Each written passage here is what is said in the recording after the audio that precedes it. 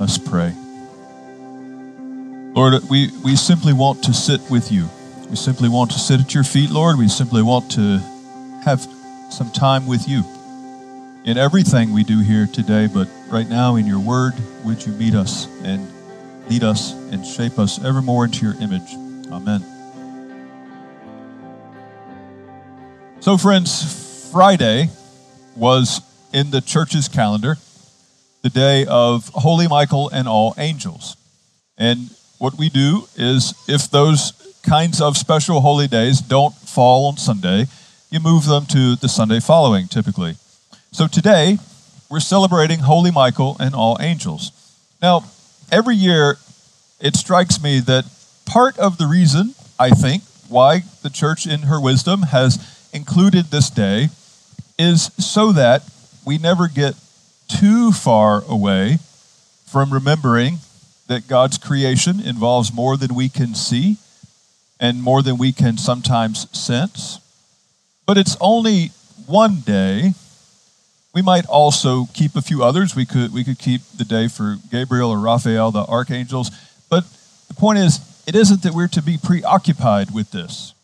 We should not neglect it or forget it, but also we're not meant to be preoccupied with it. There's some kind of a good balance, and something of that perhaps is reflected in the calendar. Maybe it's a topic that would more easily be left untouched. Perhaps most of us would be familiar with the topic of angels and their flip side, if you will, demons, by the scoff that we know that the modern Western world presents towards anything having to do with anything, especially regarding demons.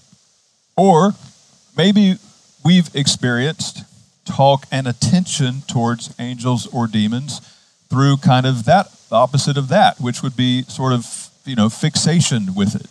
Demons are causing people to do all these kinds of things, and all these conspiracy theories build up around how demons are controlling people to control the world. Or maybe we remember a time when angels were often presented, but they were sentimentalized. They're little dudes with wings, and they just sort of flit around, and they don't amount to much. They're sort of warm fuzzies, but that's all they are.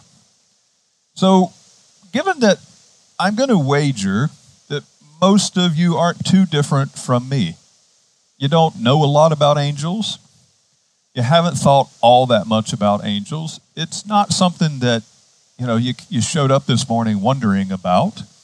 So let's just keep it super simple. Let's just try to get really basic on the topic of angels. And we can start that, I think, by facing the simple fact that they are in the scriptures. Are they not? What do you think angels' favorite two words are based on their appearances in the scriptures?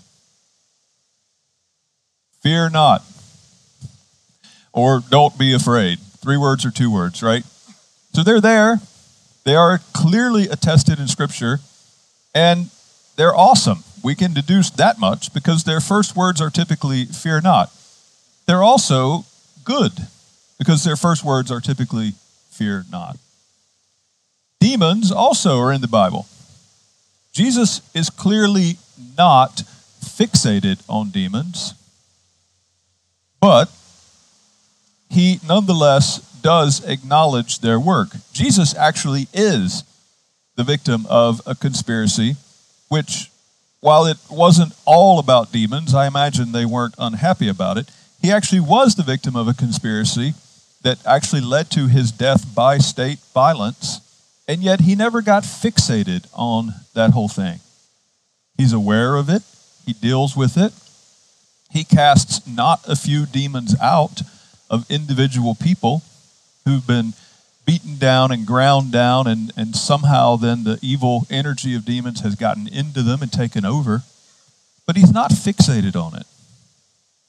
But nonetheless, if God created and uses angels, and if Jesus deals with and casts out demons, then it's good for us to take at least one Sunday a year to think about these. So, do you remember a couple weeks ago, do you remember the Russian Orthodox priest theologian we chatted about. It's fine if you don't, I'll catch you up. Sergei Bulgakov. So Sergei Bulgakov was arguably the leading Eastern Orthodox theologian in the world leading up to the time of the Russian Revolution, and he was Russian. Now you may recall, if you were here that week, you recall that as a young man, he grew up in a family in a small city where his whole line of his forefathers had been priests. And he was super brilliant.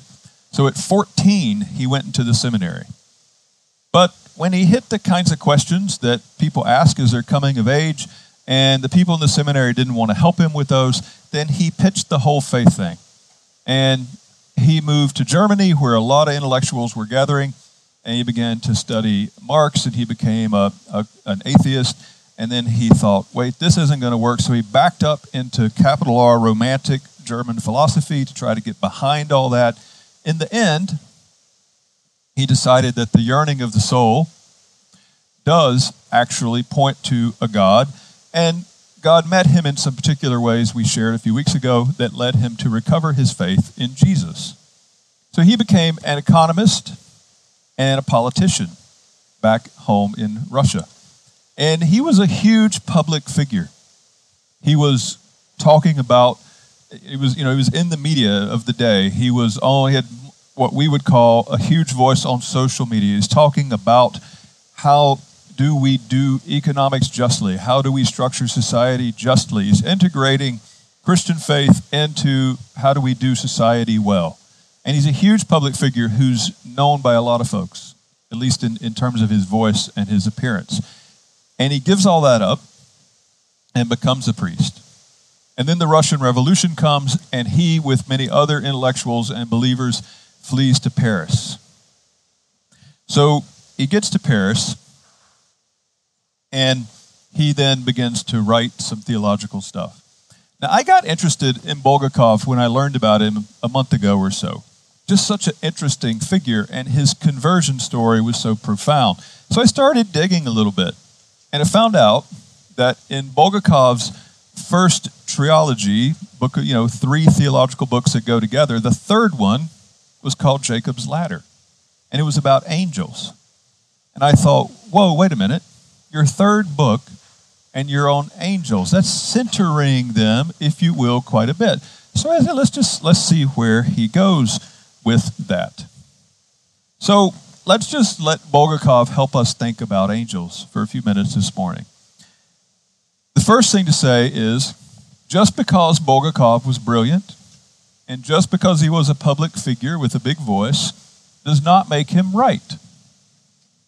True? Doesn't make him right. Maybe he's wrong. But it doesn't not matter either, right? Because this is not a person who needs to go find a niche, some kind of belief to lean on. He's doing okay. He's making it. He's a strong-willed, clear-headed, a thinker who can make a lot of distinctions. It helps us because here's a person who can understand the way that we in the world today can sort out a lot of causalities to things. And yet he still believes in angels clearly. We can sort out, if we think about it, we can sort out as many causes for things as we like, as far as we can get. That doesn't prove that angels don't exist. It just means they operate in some other way than we expected. So Bulgakov has an idea or two about what it is that God has for angels to do. The second thing I found interesting about Bulgakov writing his third book about angels was that he went places in the introduction that I have never heard associated with angels before. He begins the whole book with some of this. God, who is love, created human beings for love. The human heart wants to love. It thirsts to be loved. It suffers when it does not love and when it is deprived of love. It wants to expand, to make room in itself, in its own life, for other lives, for many lives, for all lives. Going out of itself, it seeks to melt, to lose itself in the other, to become the other for its own sake, to drown in the ocean of universal love. Man, that's good, right? What's that have to do with angels? Have you ever heard angels described beginning with the human desire, the human vocation to love? I mean, I'm reading this and I'm, no pun, loving it, but I don't get it. I'm like, where are you going with this? The human desires, he continues, to become oneself in the not oneself, to become one's own in the not being one's own, to become one's own by emptying oneself, humbling oneself, to live in love. Such is the frontier for human nature. I love that. I love that image. The frontier for each one of us, the frontier for the core of our being is love. Because we can, I can live with Cheryl, hallelujah, for until death do us part. And may it be a long time, but she's still going to always surprise me somewhere, some way. Some many little different or big ways we will surprise each other. Love is the frontier for human nature. Interrelationships and community. That is a fantastic, fantastic thing. He goes on to say, a human being lives only to the degree and by how much it loves. It dies to the extent by how much it does not love. It's really, really good. I don't know what it has to do with angels. But I want to know, right? I'm in it. Like, tell me, let's get there, right? So you read on, and you find out that this brilliant, strong figure, when he moved to Paris, he got started. He was teaching in a new Orthodox theological seminary that had been formed there. So many people had fled there. And he became ill, seriously ill. He was in the hospital. Friends and family were coming to see him. That was buoying him and keeping him up. But then he slipped out of consciousness, and people assumed that he was going to die. Later, he said this, "At that time, the voice of a companion sounded within me. I was not alone, but together with my own other. It was my guardian angel. He told me that I love that, he told me that we had gone too far ahead." Don't you love that? Not you, we. We had gone too far ahead, and it was necessary to return. I understood and heard with my inner being that the Lord was bringing me back to life, and I was recovering. Interiorly, I already knew that I would recover, although I still was not any better. I returned to life from death. I knew all this time that I was not alone, that with me was a friend, the most near, tender, and quiet. I did not see him with my eyes, but I sensed and was aware of his presence. Maybe he's wrong. He based this on Jesus' words in Matthew when Jesus said that the little children's angels always see the face of the Heavenly Father. Now that's a mystery. A lot of mysteries wrapped up in that. But Jesus is stating it to illustrate how deeply God loves children. So Jesus is just assuming there's a lot of reality there that we call mystery, and Jesus doesn't feel the need to defend it. He's simply saying that children have a special place in the care, in the heart of God. And Bulgakov takes that and says we all have guardian angels. And when we're children, our guardian angel has a special appointment with God in some mysterious way. So Bulgakov began to believe that we all have a guardian angel. He understood the guardian angel primarily as given to us to love us. And this is why he began with love.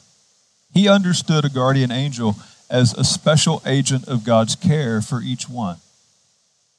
He called it a friend. The guardian angel is a friend.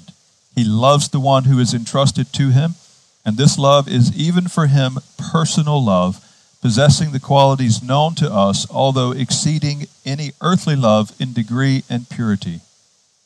He looks into our soul with a loving, gentle, tender, bright, and joyful gaze in which the whole power of love shines. He never lowers his gaze from us. He does not grow weak in his love. So if you're new here and you're visiting, this is probably the most I've ever said on the least. It's probably the most I've ever said on the least scripture, to be fair. So maybe he's wrong. What do we do when we interact with things that are important, but we aren't given a lot about them? I think the main thing to do is not to get outside what we do believe. We can wonder if and hope that and think probably true things like what Bulgakov is saying. We don't know for sure that he's right, but I don't think he's saying anything that contradicts things we do know. That's what I'm trying to say. Does that make sense? I don't think he's contradicting anything we are given. We don't know how much we don't know about all kinds of things about God and angels. In God's mind, it isn't important to have given us. We're on a need-to-know basis. But I can tell you, I read this from Bulgakov, and something inside me, against my own expectation, said, yeah, I think that's right. I can't tell you how many times I've been on my bicycle somewhere, and I've gone, that looks interesting, let's go that way, just for fun. Or walking, or whatever. And discovered the most beautiful, heart-piercing, beautiful little beach, or little niche, or little garden in a city, or little architectural twist, or whatever, some moment of beauty, or some nifty way through that I had no idea that was there. Or I was commuting home on the bike to the train. I had to get, last week when I was down in New Haven, I had to get a new light on my bike. My charger burned out my light. And so I go in the bike shop, and I'm chit-chatting with the woman while we're doing the transaction. And I say, yeah, I commute down every week. And she looks at my bike, and she goes, you ride your bike down from Boston every week? I'm like, I wish, right? I wish. No. But I was commuting through town to get to the train, and I had that little tug, and I went a certain way, and I found this beautiful little quad. And then there was a building, and the name on the building reminded me of something I was supposed to follow up with that was important, not urgent, and totally slipped my mind. And these things happen to me fairly regularly.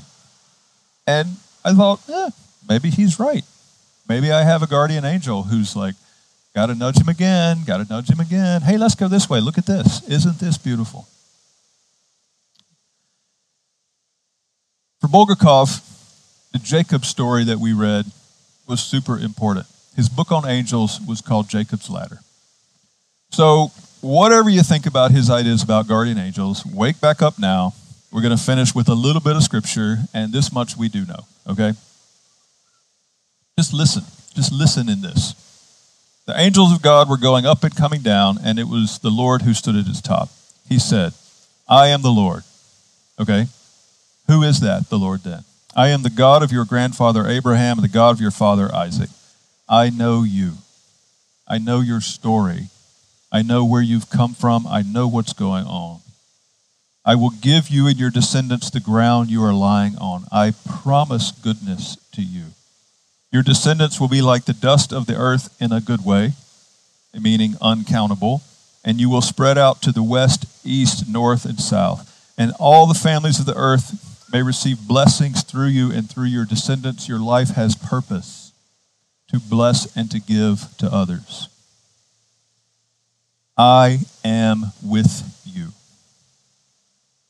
So, guardian angel or direct presence of the Spirit or both, which is what I believe, I am with you. I will protect you wherever you go and will bring you back to this land. I will not leave you until I have done what I promised you. Does that remind you of Jesus' last words in Matthew before, going up? I am with you always, even to the end of the age. And then, Jacob in his dream, he sees angels going up and down. Jacob's ladder is then, if you will, prefiguring Jesus in the little moment that we had in our gospel lesson this morning. Jacob woke up and thought, surely the Lord is in this place, but I did not realize it. He was afraid, and he said, "What an awesome place this is. This is nothing else than the house of God. This is the gate of heaven." In our gospel lesson this morning, Nathanael stands in for the human in shame. Okay, so our gospel lesson is going to hint back to Jacob's ladder and tell us a little bit about who Jesus is. And it works like this. Nathanael stands in for the human in shame. He stands in for the human in Genesis 3, having broken the very little tiny bit of commandment we've been given, and now is hiding behind fig leaves. Broken trust with God, presumed to have it our own way. We're now ashamed to be fully known by each other. They're covering themselves with fig leaves, and they're hiding from God. Here's Nathanael, sitting under a fig tree. Why do we know what kind of tree it is? He's sitting under a fig tree, and he's doubting that anything good can come from Nazareth. He's prejudiced, and he's casting shade. He's presuming he's got it sorted, and it's his own way. He's covering himself. He's hiding. He's afraid to be known by God or other. His brother comes and says, "Hey, we found the Messiah." Ooh, that's a lot. Protects himself. Makes a little space. Keeps a little control. But Jesus knows, and he sees through it all. And Jesus is, in his person, the thing that Jacob declared. He is the gate of heaven. And that's what he's saying in that moment. And like Jacob, he'll be out in the wilderness on his own, in extremis, in danger, and he'll die on the cross and be the gate of heaven. So this morning we're celebrating Holy Michael and all angels. Like I said at the beginning, I doubt you showed up wondering about this. Probably not on your mind. So what does it do for you now that you at least have something to think about, whatever you think about it? What it does for me as I go into another week is it gives me even more confidence of the depth of God's love for me. It gives me the awareness that God's love for me may have layers and depth and thickness of which I have never even been aware. I may never know. God may never feel the need to tell me. Maybe I will get to the new heaven and the new earth, and maybe I will see it then and be amazed. The God who says, "I know you, I know your story, I have purpose for your life, I promise goodness to you," loves you in ways greater than you know. Let's pray, friends.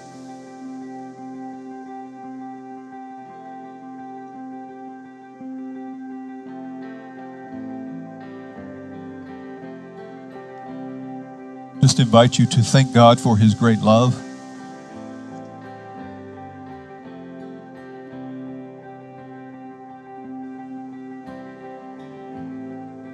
Maybe just say to him, "Oh God, thank you for creating angels who are your servants and messengers for good.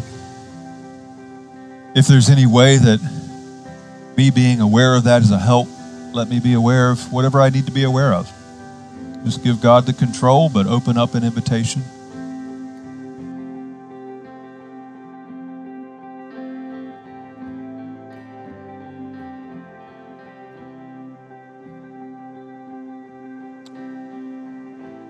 And say thank you. Thank you, God.